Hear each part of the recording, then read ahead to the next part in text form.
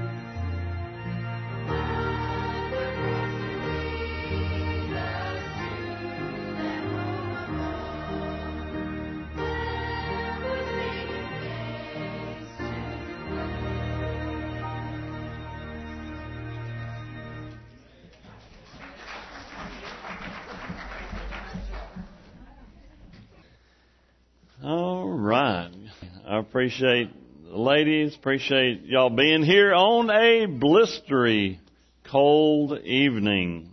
Head to the book of Joshua. Book of Joshua. We'll begin chapter 24 right at the end of the book. We were looking at a word. We were studying the Ruth, looking at her loyalty and integrity. 2 words concerning Ruth.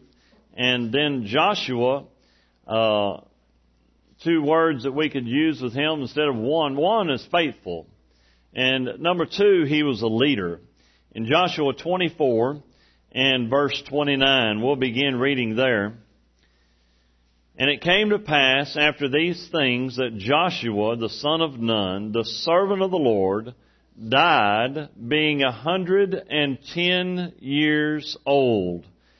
And they buried him in the border of his inheritance in Timnath-serah, which is in Mount Ephraim, on the north side of the hill of Gaash. And Israel served the Lord all the days of Joshua, and all the days of the elders that overlived Joshua, which had known all the works of the Lord that he had done for Israel. You know, to think about Joshua and his life, he's very comparative to Moses. You know, they were, of course, contemporaries at the time. His faithfulness that God had, he had three kind of divisions in his life where he was also in Egypt with Moses. Whenever Moses, so to speak, led the children of Israel out of the promised land. Also, you think about, he was also in the wilderness. So he went from Egypt in the same time period that Moses lived. He was just obviously younger than Moses, and he was able to see Moses along the journey. So Joshua, in his faithfulness, he was in Egypt. He had the Egyptian training that Moses had. He was in the wilderness. His faithfulness goes this far. Remember, Moses selected 12 tribe members, 12 people, one out of each tribe, to go into the land, the promised land, the Canaan land, to spy it out. And yes, of course, 2 people had a positive report. Yes, we can go into the land of promise. Yes, we can go into the Canaan land. Yes, we can go into the promised land. It's ours. God said it was. I don't care how big the giants are. You know the old saying, the bigger they are, the harder they fall. And that's exactly what Caleb and Joshua were saying. You know, his experience in the wilderness, matter of fact, is about 30 years in the land of Canaan, something that Aaron and Moses didn't get to do. But God gradually moved this man along and used him for His honor and glory. Now I want to ask you this. How can we, facing the year 2014, you and your family, how can you say, God, I want to be an example to others. I want to be a role model to others so that they'll follow the Lord, that they'll serve the Lord. That's what I want. I want people to serve God because they see how I serve God. Matter of fact, did you know how many times did Paul say, follow me as I follow the Lord? Okay?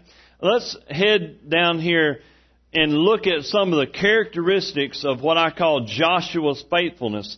Number one, Joshua was obedient. Let's back up in the story in Exodus chapter 17 and verse 8. Just back up. We're going to cover some of his characteristics, some things that he did, some things that you and I can do. So Exodus 17, begin in about verse 8. There we go.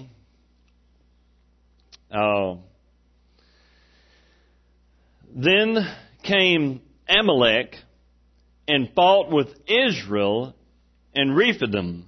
And Moses said unto Joshua, choose us out men and go and fight with Amalek tomorrow, and I will stand at the top of the hill with the rod of God in my hand.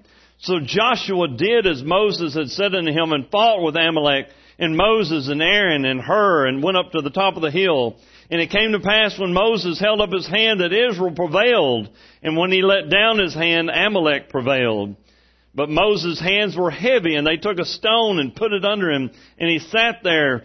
Aaron and Hur stayed up his hands, the one on the one side and the one on the other side. And the Bible says in verse 13, and Joshua discomfited, and that's redneck for whipped, Amalek and his people with the edge of the sword. Now, this is a neat story. You know, he was a courageous guy. Basically, they were underdogs. They were underdogs in this fight, which tells me, think about this, Joshua was a man who didn't care about odds. He cared about what God's Word said. He believed in Moses. He believed, of course, in the Lord. This is a neat story. Matter of fact, preached a sermon one time titled it this, Thank the Lord for guys like her. Thank the Lord for guys like her, H-U-R. And so he's an unknown in the Bible. But Hur held up what? Moses' hands. Aaron on one side, who on the other? Hur. That just sounds weird, doesn't it? Thank the Lord for guys like Hur. But H-U-R, Hur, was a faithful fellow who didn't care about being in the limelight.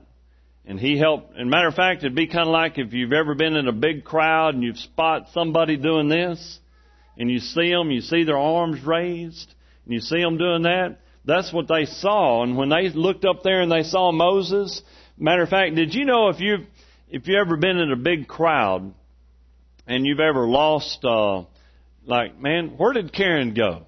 Where's she at? I think about the big crowds of the Armadillo Festival. Boy, that's just huge crowds in the Armadillo Festival. And where did Karen go? If I can lose my wife at the Armadillo Festival, she's where? She's on the other side of the crowd. But guess what?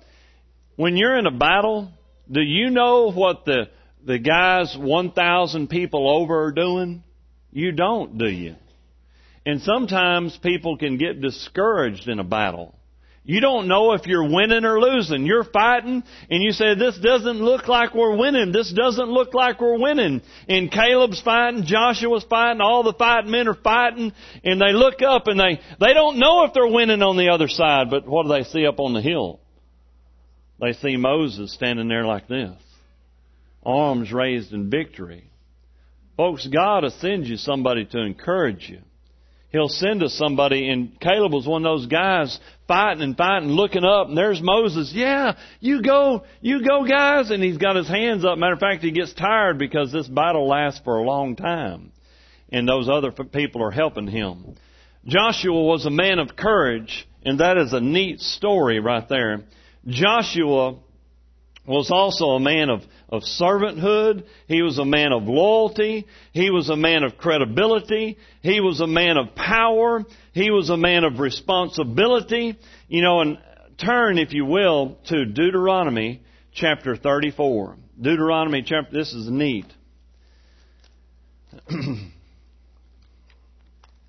Right there at the end.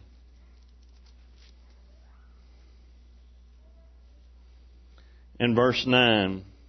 I need to back up because it's one of my favorite verses. In Deuteronomy chapter 34 and verse 7, it says this, and Moses was 120 years old when he died, and he didn't wear glasses, and he was still stout.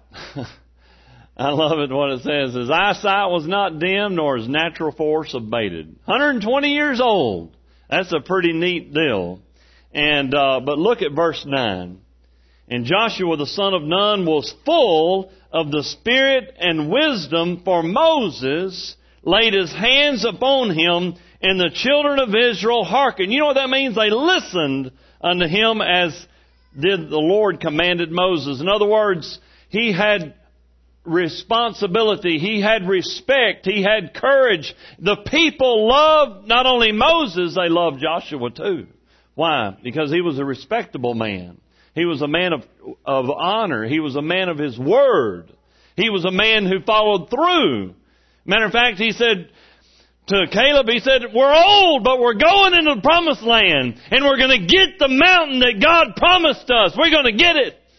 And guess what? It doesn't matter my age. I'm going in. It doesn't matter the excuses. I don't care if you got a limp. We're going in. We're going to take the land of promise. That's the kind of fellow he was. He believed God. And people loved Joshua. Why? Because he was totally in love with the Lord. He was faithful and courageous. There's some interesting things that we can draw from this. The first thing drawn from all these common characteristics is we can live ahead of our contemporaries. We can live ahead of our contemporaries. That's a fancy way of saying that if everybody else around you is saying no, you can still say yes to God. That's living ahead of you. You're saying, well, me and him's the same age. Me and him have been saved as long as everybody. Me and him are right here beside each other. But he says no. Joshua said, go. Those 10 other guys, remember the story? The 10 spies? They didn't vote. Who was right? You say the majority always rules. That's may be true, but the majority is not always right. We can say the majority rules, but it doesn't mean the majority's right, because in that instance, in a lot of instances, think about, Stephen, he was all alone. Think about David, he was all alone, but they all said yes to God. So, live ahead of your contemporaries. What does that mean? When everybody else says no to God, I'm going ahead. When nobody stands with me, I'll stand up for the Lord. I don't care who's behind here. The Bible says if God be for us, who can be against us? You and God are majority. Did you know that? It doesn't how many people vote against you. You and God are right if you stand with Him and His Word. So Joshua lived ahead of his contemporaries. Also, Joshua lived above his circumstances. Think about the challenges he faced.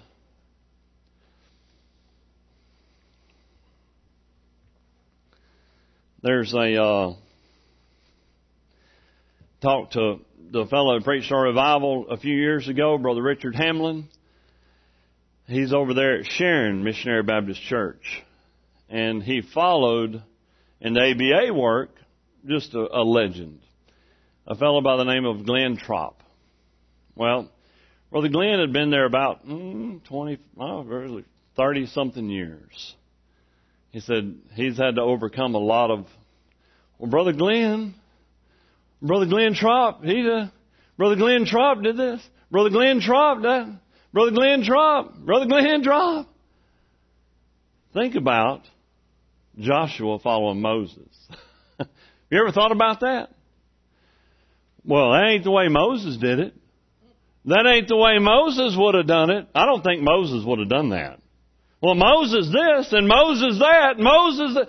And guess what Joshua just says? He says, well, I understand. He's a great leader. I loved him too. But think about the challenges. So Moses dies. He doesn't even get the people in the promised land. He says, now I've got 1.8 million people to take over. This is a pretty big church, Pastor, isn't it? Of course, he had a bunch of people helping him, a bunch of people out there doing this and doing that. But guess what? He's following the footsteps of a legend. That's one problem. And the other problem, what? He's got a lot of folks to get across this river. But guess who's helping him? It doesn't matter. See, live above your circumstances, because why? I'm serving the Lord. You say, well, this broke. Something went wrong. Are we serving the Lord? Yeah. Or is He first in our life? So we can live above our contemporaries, and we can live above our circumstances. And then finally, and lastly, live beyond your capabilities. A lot of times we say, well, I can't because I'm not talented enough. He had a great impact upon all his people. That he loved living for people. Matter of fact, I love this story. He said, remember Moses made excuses. He lived above his capabilities. Joshua did the same thing. Something very interesting here. It says here, I want to compare two verses. Here's what I'm going to do. I'm going to put my finger on this part of Joshua 24:31. Everybody head to Joshua 24:31.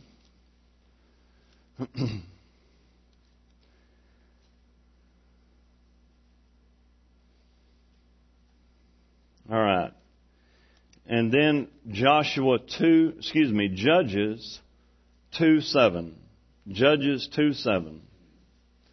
These are very, very similar. Pretty neat. But Joshua 24:31 says, and Israel served the Lord all the days of Joshua and all the days of the elders that overlived Joshua, which had known all the works that the Lord had done in Israel. All right, fast forward. Now this is kind of a summary found in the book of Judges. Judges chapter 2 and verse 7. And the people served the Lord all the days of Joshua and all the days of the elders that outlived Joshua. Notice it's the same words. Different fellow writing the same words that were passed down. who had seen all the great works of the Lord that He did for Israel. Verse 8, and Joshua the son of Nun, the servant of the Lord, died being 110 years old. And they buried him in the border of his inheritance. Fast forward, verse 10. And also all the generation that were gathered unto their fathers, and there arose another generation after them, which knew not the Lord, nor yet the works which He had done for Israel. And the children of Israel did evil in the sight of the Lord, and served Balaam. And they forsook the Lord God of their fathers, which brought them out of the land of Egypt, and followed other gods of the people that were round about them, and bowed themselves with them, and provoked the Lord to anger.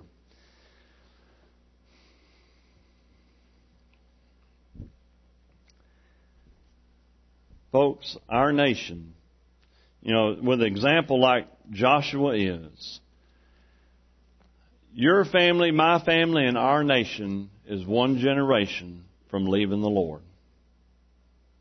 You ever thought about that? There's an example. Now it says it was their grandkids. Because there was one generation who saw it, then the next generation didn't see it, the next were gone. So really one generation. It's one generation that drops the ball, and the other generation doesn't really have much of a chance. We're kind of protected here in the Bible Belt, but I don't know if you've noticed, but our nation's falling apart. We're sheltered. We are. We had a small, trivial example of a bunch of Christians speaking out here the other day. We better start speaking out. We're losing our nation. We're losing our families. We better have courage. Do you think it took courage to say to the other 10 guys, listen, we're going to die out here if y'all don't go forward and listen to God and His Word? And they did.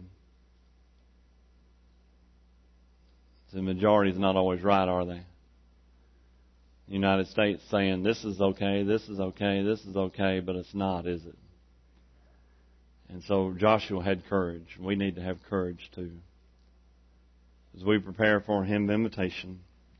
Father, I'll just bow before You, thanking You for the great example of Joshua and the courage that he displayed to live above and beyond the people that were around him, to say yes to You, even in the face of adversity, even no matter his circumstances, to step up to the task, to go into unwinnable circumstances and to remain faithful and